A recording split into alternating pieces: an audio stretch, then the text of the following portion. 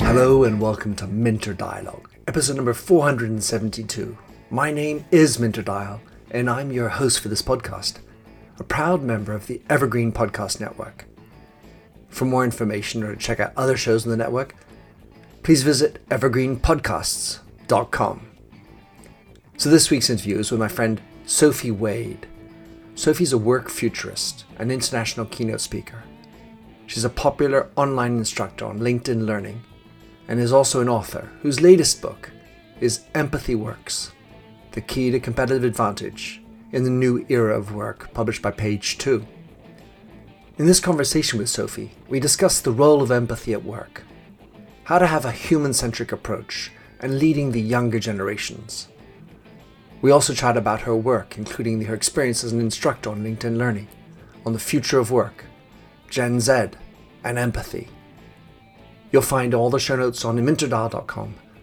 Please consider to drop in your rating and review, and don't forget to subscribe to catch all the future episodes.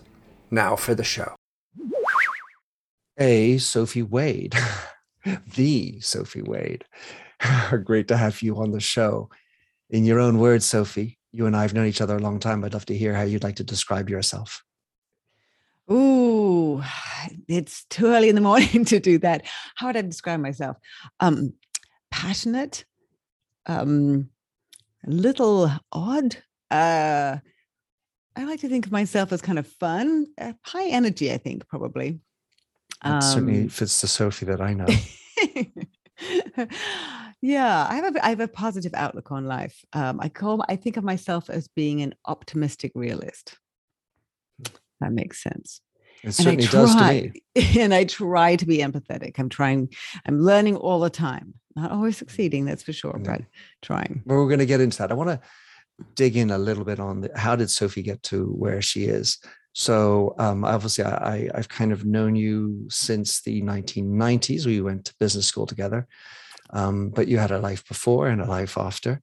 You studied Chinese, and I'd love to find out what that added to your life to have learned Chinese.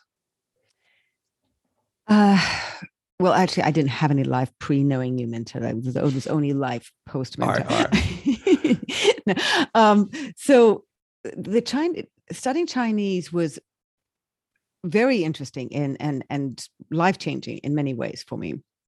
I had studied science at high school, my A-levels, and didn't want to do that at university. So in England, you can't really do, as I think you know, you don't have a great range of options. So I could do law or something weird.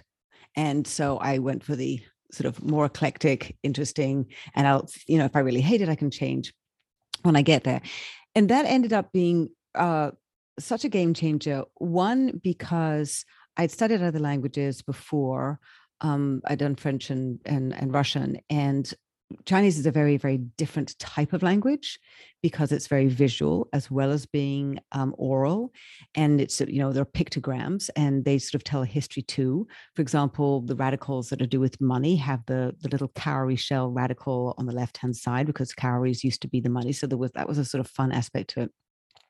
But more than anything, it caused me to go and be living in countries which were very, very different to my own. As part of my course, I lived in Taiwan for 6 months, and the culture there is so different that I really had to rethink and understand that what I knew was not how it was just what I knew.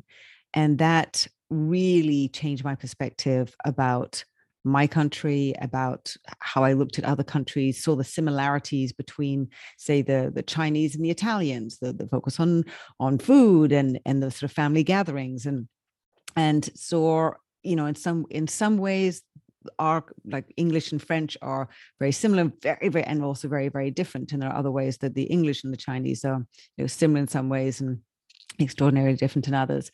And also how the language is very incompatible culturally. For example, if you write a contract, it is unlucky to be foreseeing any problems in a Chinese contract, which obviously can lead to challenges. So it was hugely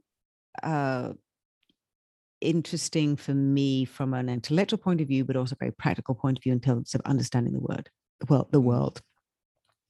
Fabulous. And then I couldn't help but notice that you played ice hockey and lacrosse, two of my favorite sports that I never played. I have my roommate at Yale was captain of the hockey team and had been freshman of the year, Ivy League freshman of the year in lacrosse.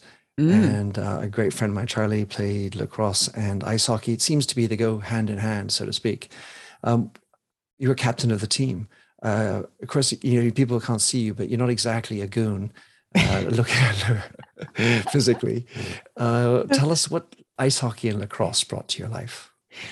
So lacrosse, I played at sort of the equivalent of middle school and high school in England, and loved it. Really, really loved it. But I was playing the English women's game, which is I think they still play with wooden sticks. Very different game. Yep.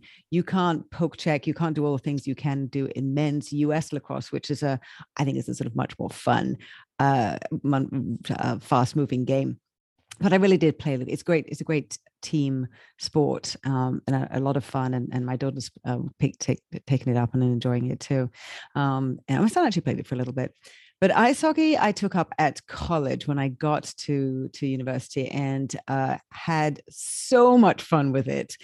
All of the team actually at Oxford were on the men's team were Rhodes Scholars. They were these very quiet mannered, very sweet Canadian, almost all Canadian Rhodes Scholars, and they were crazy on the ice. And I was like, oh, but it was something that I came into by chance. A friend of mine had seen some ice hockey when she was away skiing somewhere, and said it was amazing sport. And I was like, oh, it's just an excuse for violence. I can't believe that. How could? And she's like the sweetest person on the planet. And then she was busy one night because we actually both went to the same university. And so I thought, okay, it's late at night, and the women were only allowed to practice very late. Well, we started to practice at midnight. So I went along after the men. after the men, after everything. So we got there midnight, and I just thought it was the best sport ever. So much fun. And I did bulk up. I will say I bulked up a lot because I got pretty fast. But it's very hard to hurt yourself. You move very fast. And we were playing semi-contact. We weren't playing full contact, but it was a very one of the best parts of my university experience, actually. And what made it so good? What was it that really pulled it out? You're playing fast and very intensively. There was also a strong camaraderie because we were playing at midnight. That was our practice time, midnight till 1 a.m. It's the only time that the women's got the ice. So it really sort of brought us together, and we there weren't that many teams in England at the time. And so you really felt that you were, so we had to drive maybe 2 hours or something to a game, and we were really putting a lot of time and effort and energy into it, and it's pretty intense. It's a pretty physical sport for women, and just the fact that you can sort of throw yourself on the ground and pick yourself up, and we actually did have some guys who were cheerleaders for us when we had home games, so that was fun too. Yes. It was also we couldn't really afford the gear, so I had old men's gear, smelly old men's gear. I have to say it was smelly when it was just in the bag, but when you put it on and then it heated up because you sort of activated with, there was pretty much nothing as unpleasant as well, you must have been very scary coming down the ice. Or afterwards, and so I think that was sort of part of the camaraderie that we were totally stinky in. But it was just a very, very quite an extreme sport. I really enjoyed. Well, the way I interpret what you're saying, Sophie, I mean, obviously I have a great admiration for and and certainly a knowledge of the game. If I've only played maybe 10 games myself, but is it's that intensity and yet the down to earthness. You know, that you're Mm. able to don some secondhand smelly men's clothes is says a lot, you know, as opposed to, you know, sticking your nose up at it.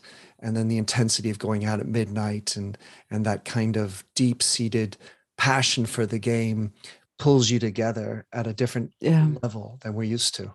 Well, I love that. So a little maybe less more prosaically, talking about LinkedIn, you're a learning instructor. I was delighted to see that. And obviously you're doing well at being a LinkedIn learning instructor. Tell us your journey to becoming a LinkedIn instructor, and what do you teach on LinkedIn? Thank you. Well, I actually met two milestones this weekend, just passed. For my latest one, which is on the future of work skills, I just passed the 10,000 learner mark, which was great because I was released very recently. But for the best one that I have, which is empathy for sales professionals, it actually just reached the 400,000 learner mark. So I was very excited about that. So I was introduced to LinkedIn by somebody who's been an instructor for a long time, Gary A. Bowles, who is the chair of the future of work at Singularity University. Super, super guy, just phenomenal intellectual and incredible understanding about the future of work and where it's going and the Great Reset. Loved it. Anyway, he introduced me because he thought, LinkedIn could benefit from some of the stuff that I know, and talking about empathy. And it's a really interesting journey because LinkedIn really helps you understand how to put a course together, how to frame it, and the formula that they have have found to be successful. And started off with Gen Z, a focus on Gen Z. But since then, I've did two courses focused on empathy. One with empathy for sales professionals, the other one for HR professionals. And the empathy for sales professionals launched on March 14th, 2020. So it could not have been better timed for helping people deal with the enormous challenges of trying to navigate selling during a pandemic. And the really challenging situations that they were sort of confronting themselves, and how to, connect with somebody and how to approach them, or back off or pause, or how to speak with somebody who's going through who knows what on the other side of the phone or the Zoom call. So that was, very sort of timed that to really help people. So I think that's why that one has been so successful. But it's been very interesting to me to understand, how to communicate the different points, how many points you can get across effectively in a short video, in a 3-minute video. So that's been a wonderful to be able to share some of the knowledge in the way that sort of lands and is useful to people that I can be reaching around the world. So I've never taken a course on LinkedIn. I mean, I've seen that it exists, but so it sounds like there's a pre-recorded video. What does actually a session look like? And then just from a business model standpoint, are you getting paid per the learner or for a number of time? How does, globally speaking, what does it look like?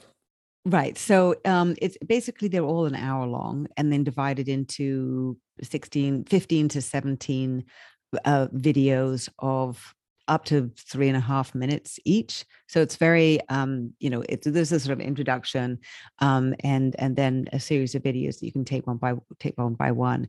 And then you get a certificate at the end so that can actually sort of show. So a lot of LinkedIn are sort of selling the video views to often large organizations, but right now this month, it's in April, they have been opening it up to show other people, how you can use it for learning and development for your organizations. But they have videos about everything under the sun. I mean, mine happened to be about empathy and about focus on the workplace, but they could be technical skills or marketing or how to write a speech, or how to do a good newsletter. I mean, there are an extraordinary number that you can either buy on a piece by piece basis, or your organization can get. I think it's based on X number of thousands of views for their employees, and so they pay you up front an amount to do it, because it's a good month worth of work to sort of put the knowledge into a course format. And then the sort of royalties based on how many people are viewing. I get a share of the royalties. Nice. Well, that's sweet. Love it. So the book, Empathy Works. Empathy Works, The Key to Competitive Advantage in the New Era of Work, which you published using Page Two. It's your second book, that's correct? It is indeed, yes. So writing a book has been for me always quite a process. And you were mentioning on the top about the notion of being empathic at times, or trying to be, whatever. What did you learn from writing your book? One of the things I learned about myself is why I found myself writing this book about empathy.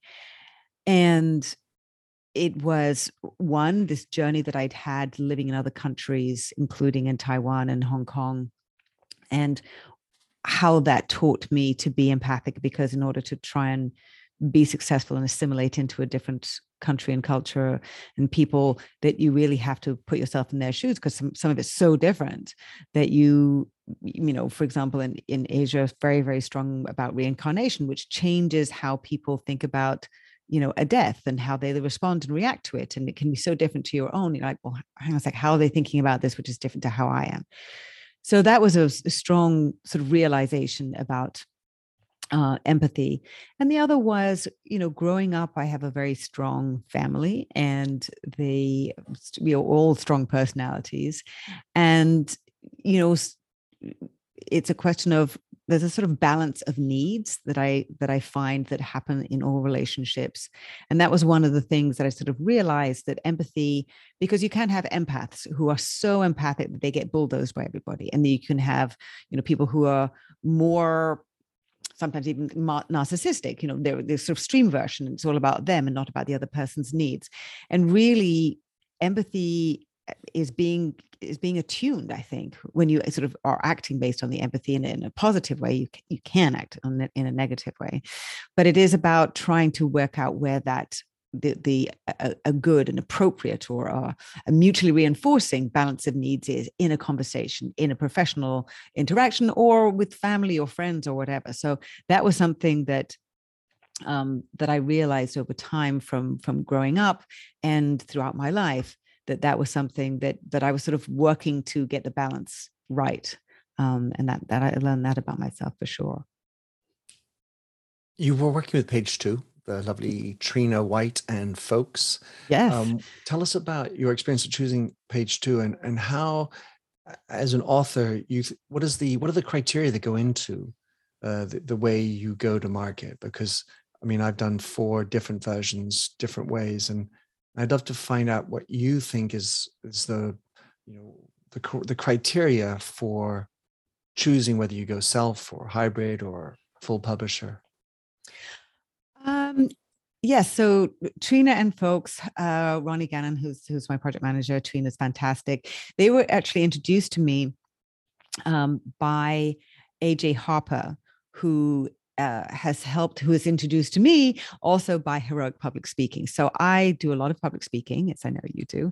And I have trained to do that. I have done some courses they're called HPS, Heroic Public Speaking, with Michael Port and Amy Port.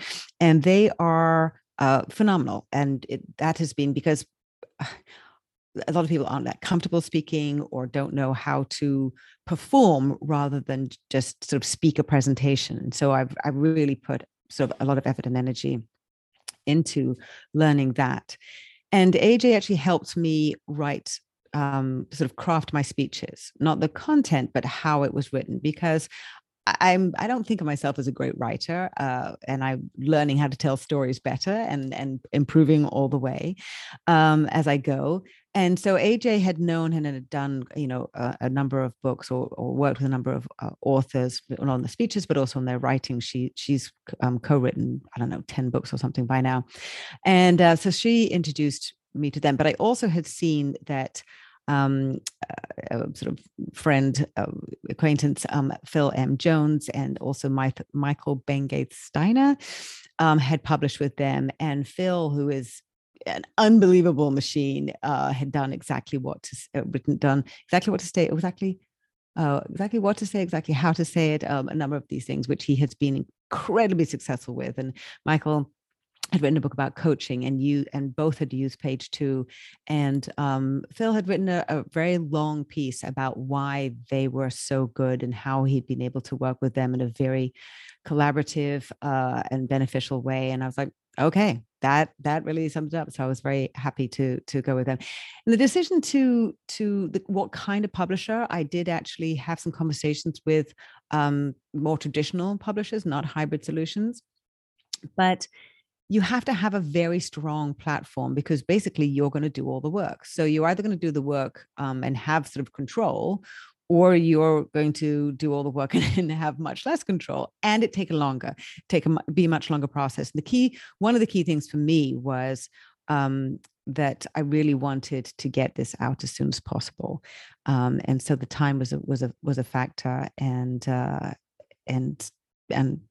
just trying to be able to do it in the way that made most sense to me. They certainly know how to do things quickly, which is such a lovely thing. And they still have your back the whole way along the way. That was my experience.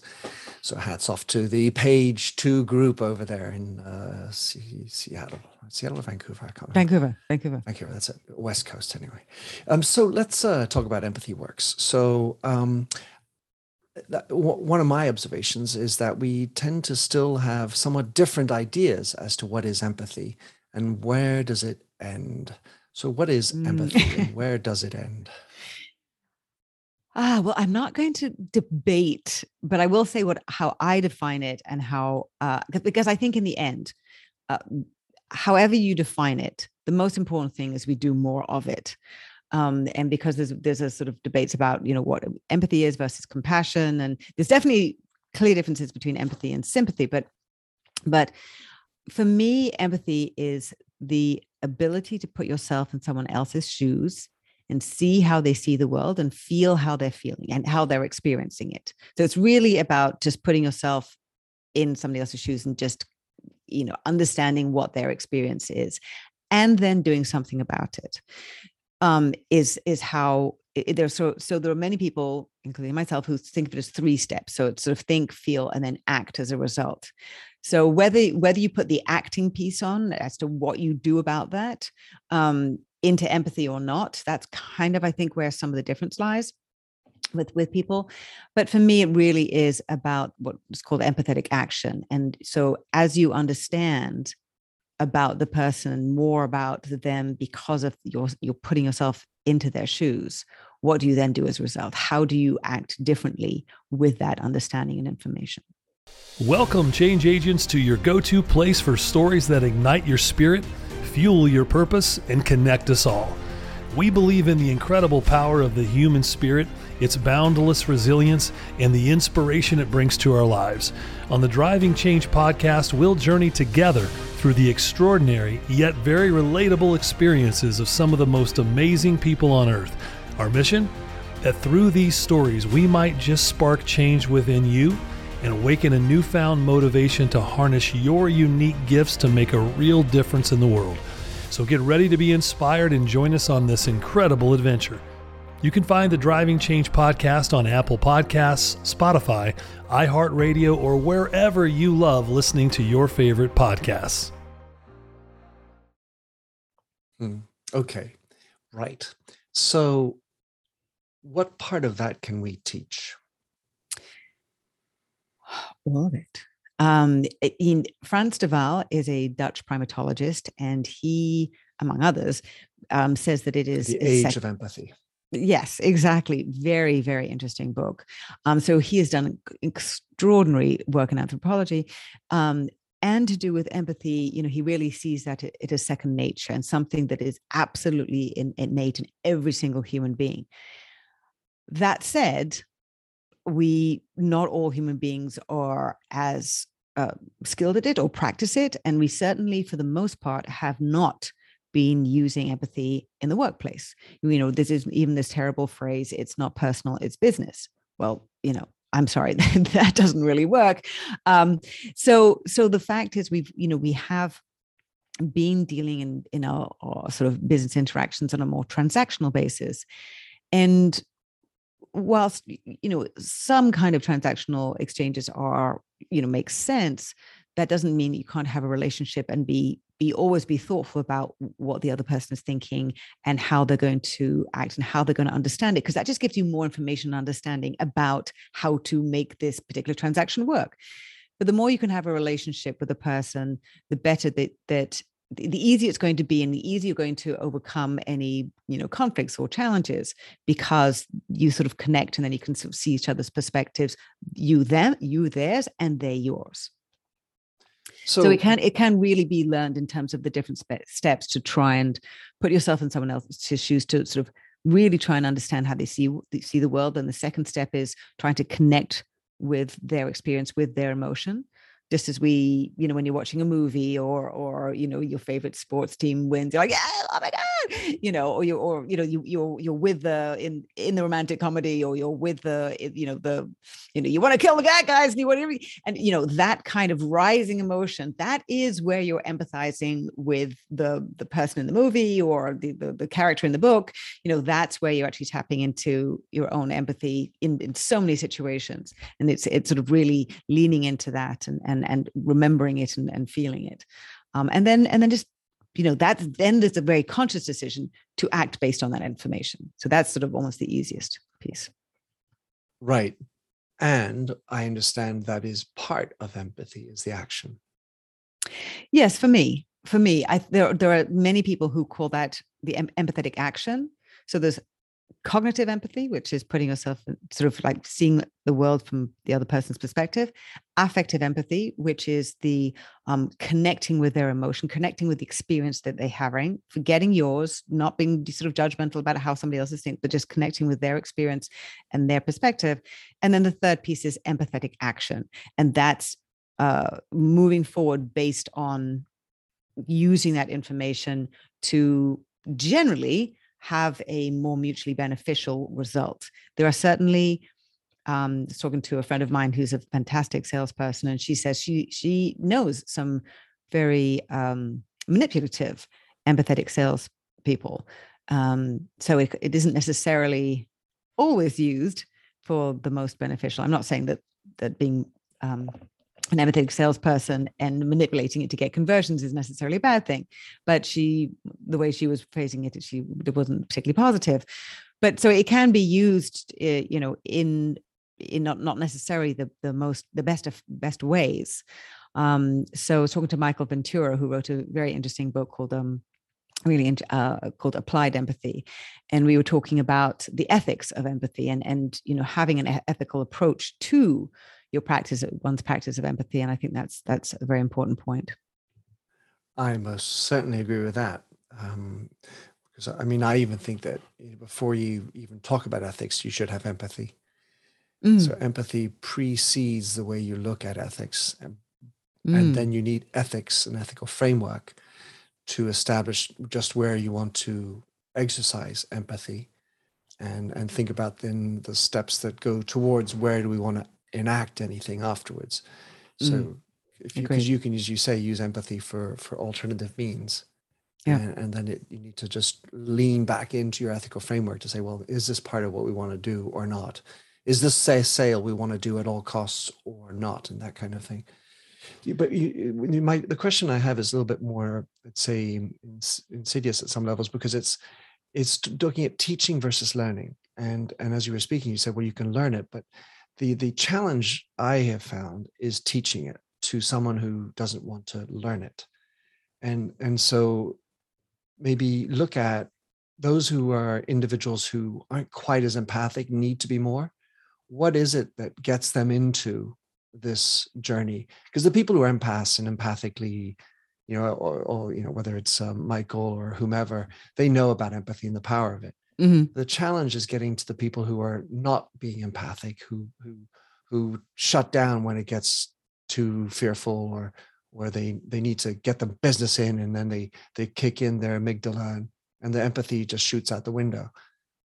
How do we get those types of individuals to come back into the fold, if you will, of empathics or empaths? Well, I mean, various ways. So I actually include in the book a story which happened at a conference I was speaking at, and I spoke to about, I don't know, 400, 500, mostly technologists. It was a big software user conference. And at the end of a speech entirely about empathy, and with the focus on how to be utilizing empathy to have better relationships and better outcomes from teamwork.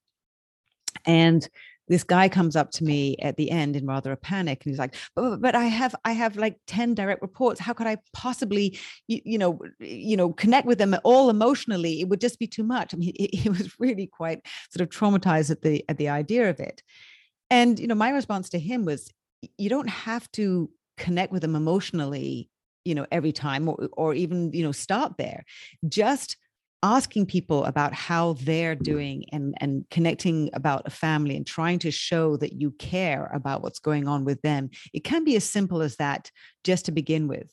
And each time sort of asking how they're doing and really listening to what's going on with them. People want to be heard, they want to be valued. And so that's just a small starting point, without having to really be sort of emotionally attuned to what they're experiencing. So for some people for whom, as this guy, it seems overwhelming to go through that sort of emotional experience, particularly with 10 direct reports is a lot. That I just sort of said, just start small. And for me, I often don't even necessarily use the word empathy. I use, human understanding, because what I'm really talking about is just being able to understand the person that you're dealing with better, whether it's a prospect or an existing customer, it's one of your, direct reports, it's your boss, in any of those situations, when you can better understand what they're going through, how they're thinking about the situation, you are better informed. You are in a stronger position to have a better outcome because of how you understand, how they see the world. And then when you have some, you can create some shared understanding and common ground. You can sort of bring yourself, it's more easy to bring yourself around to the same side of the table, or at least show that there are areas where you both have you're on the same page, even not about a particular issue, and you can have better outcomes. So for me, it's really trying to communicate how empathy is, it makes it easier to lead. It makes it easier to manage your teams. It's easier to deal with your team members. It makes it easier for you when you can have these better and more, productive outcomes, and productive conversations. And, so it is really of benefit to you. One of the challenges with empathy is that you need to start with, and this goes obviously to your book, that you need to understand yourself first. And in so much of where we have been in the last decades, hundreds of years, we mostly don't know that much about ourselves, and we never really fully understand ourselves, but we don't. And unless we understand ourselves quite a bit, it's very hard to really dig deep and understand somebody else, because you don't have a context for it. So that's where, there is a sort of a first step, which is why there's a chapter in the book. It sort of says, empathy starts with you, but it's about them. So sort of, what are your needs? How do you understand yourself? How do you work? What do you want in life? Because when you have more clarity about those elements of yourself, you can then better understand who each of your colleagues and team members or people you're working with along the supply chain, you can better understand them and then work with them more effectively. Yeah, I like to say it's about getting yourself out of the way to understand the others. Because until you've figured out your own wobbles and foibles and issues, they tend to be a filter, if not a hill, to get over before you're even seeing clearly, with clarity, like you say, the others. Yeah. So you talk a lot about the human-centric approach. Mm-hmm. So give us an idea of. I like the fact you use the word messy a lot. Tell us about the human-centric approach. Well, The way I see it, we've been working with certain rules, according to certain rules, which were established a long time ago. In fact, the 40-hour work week, I went into this whole area because this is sort of my second career, which I started about 10 years ago, thinking that this whole 40-hour work week was to do with the machines. They had to be turned on in the morning, turned off. It's nothing to do with that. There was a guy, a Welsh utopian called Robert Owen in 1817, who came up with the best marketing slogan ever, right? One of the early ones, which was 8 hours of leisure, 8 hours of labor, 8 hours of leisure, and 8 hours of sleep. And that was it. And that was the 40 hours. And it sort of sped around the world like wildfire. Wasn't actually made into law in the US until 1938. I'm not quite sure about the UK. Totally random. So, why be beholden to 40 hours a week? It was better than working 16 hours a day, 6 days a week. So, that was the big change then. So what we need to do is really change the rules of engagement. And that's what this is sort of starts with, is that those were rules that were relevant at the time, and they were better than what had been there before. And now it's time to think about new rules. And when I look at the sort of technology-driven future of work, this new environment that has arrived and catalyzed, it's been coming for a while, but it's been catalyzed sort of to come in a rush with the pandemic. That technology-driven world also has a very important human-centric counterbalance. And so, which is like us, the people who are using the machines and using these very sophisticated, much more intuitive machines, and use them as tools rather than being, our lives being run in ways to make the machines work as best possible. They now can really help us sort out how we are going to utilize these, fantastic, these powerful, mobile, untethered devices to affect our business and produce the services, the products and services that we need. So the human-centric approach is really taking that sort of the other side of where we are, this and really looking at it in terms of, first of all, the customer journey, but then also the employee journey. So focusing everybody in an organization on the customer from the very moment that you sort of identify them or trying to attract them, understand who they are, because we now do recognize the customer as an individual, and we're trying to attract and convert them individually. We can see them in the streets and kind of, oh, look, that's one of our people. That's who we want. So that takes a lot, rather than sort of sending out these really broad-based bland messages. And then all along that journey. So it really is a way to help focus an organization, because otherwise they may be going off, having slightly different interpretations of who the customer is, and that really doesn't help really be effective in the business. But then when I look at it as sort of a yin yang in terms of a mutually reinforcing circle, where in order to really be empathetic and understand your customer, you need to have the same consistent type of approach and understanding of employees, rather than having sort of externally one approach and mindset and then completely different for employees. Because I think that kind of inconsistency doesn't really work in the marketplace now, nor does it actually work on a human basis. So really then looking at the employee journey and how you're attracting them and how you're bringing people into the organization and how you're helping engage them. And I think that's even more important now when we have much more complicated problems to deal with. We're working in a very unpredictable environment, working at a much, much faster pace. So how do we help and support and engage our employees? And all of that becomes the sort of human-centric system. Beautiful. Well, as you can imagine, I love that. So I want to have a little bit of airtime on it. Last question, Sophie, and you talk about it in your book, Empathy Works, measuring empathy. And you had Norm de Greve from CVS who blurbed your book. A lovely man. I've had him on my show, and we've talked about that.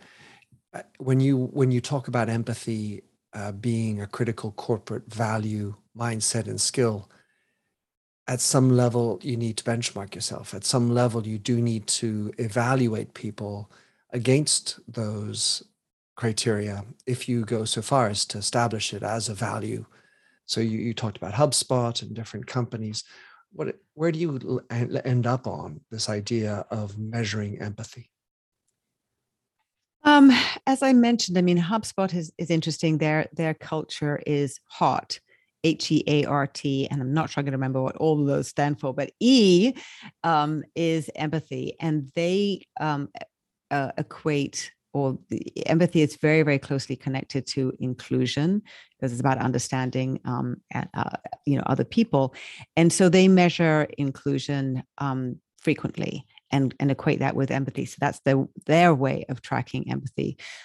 There are few ways really to measure it directly. There are tests, in fact, which originated from the study of autism, a lot of research into autism, because that's one of the things that autistic children in particular have challenges with in terms of sort of recognizing the emotion in others and reading the emotion. So there are ones in terms of reading eyes and ability to understand and recognize the emotion that people are feeling. There's also even yawning. So yawning is one of the things that is deemed as being something that kind of measures how connected I am to you when I hear or see you yawning. It's sort of interesting. I never thought about that, but that's actually a read of if somebody yawns very quickly after somebody else, they're sort of seen as being somebody who's more empathic. So just a quick anecdote in order to snip in.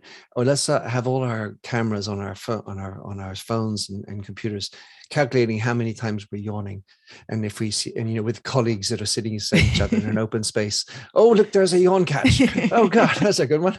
There's a twofer, or there's a threefer. Oh my God. Oh, we're really on empathic drugs today. Well, amazingly, there's some great technology that's actually, particularly for people who aren't necessarily as good at recognizing emotions, because when you are trying to do that feel part of it and trying to tap into somebody's emotion, you really do need to look at what you think their emotion is, and then check, ask someone like, oh, how are you feeling, just to make sure that you have got it right, because you could be off base. But there is technology now that is really well tuned for reading emotions and checking, okay, is it the eye muscles plus the mouth muscles, because that looks more like a smile than a this. So there are technology enhancements that can help people in terms of just sort of recognizing what's going on. So technology can be helpful with empathy, but measuring it. So otherwise there are more indirect ways, which are, it can be to do with outcomes, it can be to do with I just tried this really interesting new video call application, which called Headroom, and which does a sort of simultaneous transcription of the meeting. It records the video, but it also does something which another company, which I mentioned in the book, which is Riff Analytics. It measures who is speaking more and shows the dynamics, the dominance of conversation within the group. I mean, obviously here it's just two people, but so it would just be showing who is speaking more. And giving a read of that, because then that can be interpreted in different ways. Riff Analytics actually can kind of, because 50% of how people feel after a meeting is based on how much airtime people get. That's from the behavioral science. So it's when you're trying to track how, if people are not being empathic and maybe speaking too much, or not sort of trying to draw somebody else out who hasn't said a word, those are the things that you can use some of these new tools with, and be able to track some of the sort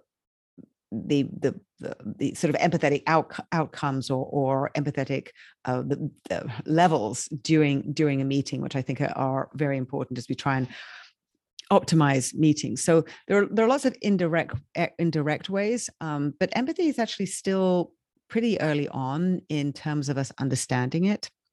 And I think there are going to be many more ways that we can, using technology in these type of ways, when we're sort of recognizing how we're reaffirming each other and oh yeah, those type of things. When it shows that I'm listening. It gives you more information about how this interaction is going, and shows you that I value what you're saying. Those are the type of things that can actually help track and measure how empathetic interaction is. But it's still early days. Whoa. Well, you made me think a lot of things there. So okay. Thank you so much for coming on the show, talking about your new book, Empathy Works. It's lovely to chat and hang out with you again, Sophie, even though we may be miles apart. How can people find out about the Sophie Wade and track you, follow you down, get your book, which came out May 3 in the United States and May 24 in the UK or Europe in general?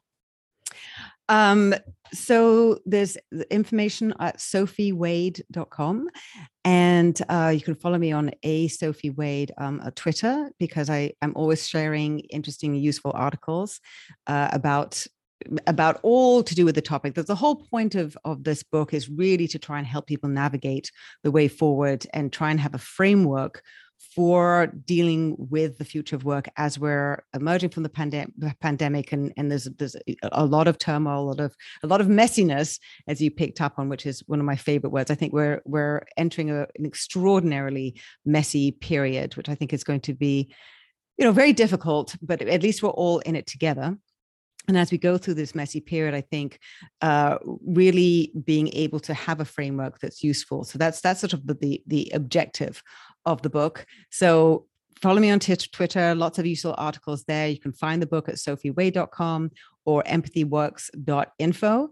And I look forward to, please pre-order it. And I also have, I will be doing some, seminars and webinars about empathy in order to sort of help this learning to how it works. And within the book, there are lots of empathy habits to really help people learn, as you were saying, Minter, learn the different ways that you can sort of practice and integrate empathy in all the different ways in your organization, because it's just like taking small steps and making different interactions better and building up relations bit by bit. Those are all the different things and the steps that people can take very easily. So I try to make it very, very practical in the book as well. Thanks so much. Beautiful. And for the audience who's been listening, thank you very much. It's been a great pleasure. Thank you, Sophie. Hey. I love that. Thanks for having listened to this episode of the Minter Dialogue podcast.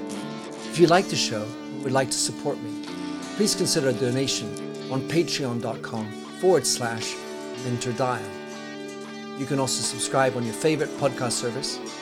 And as ever, rating and reviews are the real currency for podcasts. You'll find the show notes with over 2,000 and more blog posts on minterdial.com. Check out my documentary film and 4 books, including my last one, You Lead, How Being Yourself Makes You a Better Leader. And to finish, here's a song I wrote with Stephanie Singer, A Convinced Man.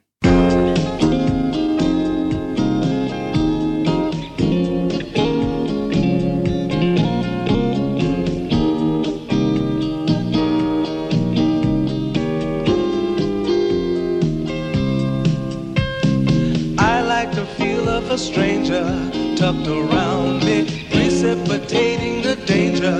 To feel free, trust is the reason. Still I won't toe the line.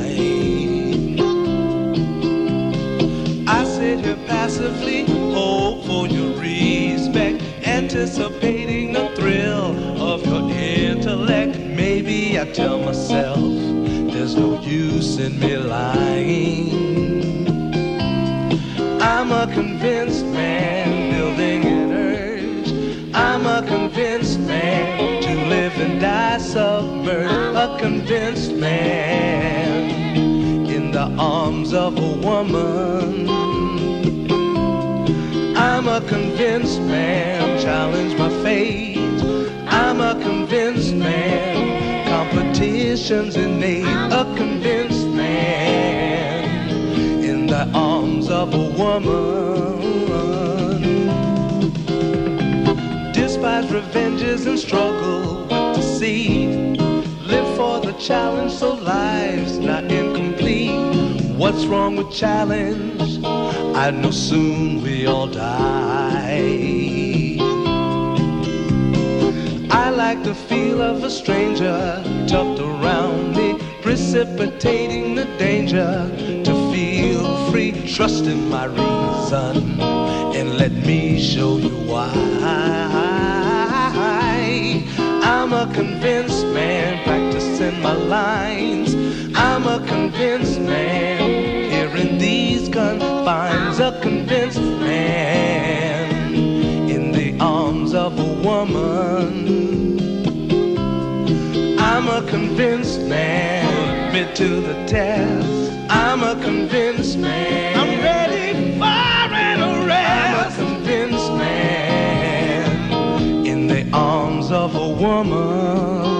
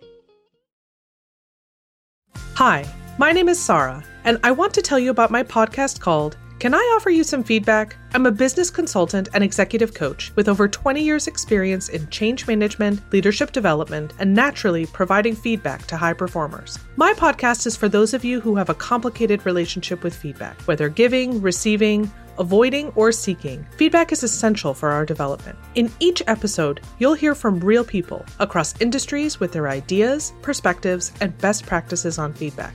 I'll also be sharing business bites with you, simple explanations of organizational tools, management techniques, and leadership philosophies that will help you and your businesses thrive. You can listen to Can I Offer You Some Feedback on your favorite podcast app or learn more at evergreenpodcasts.com.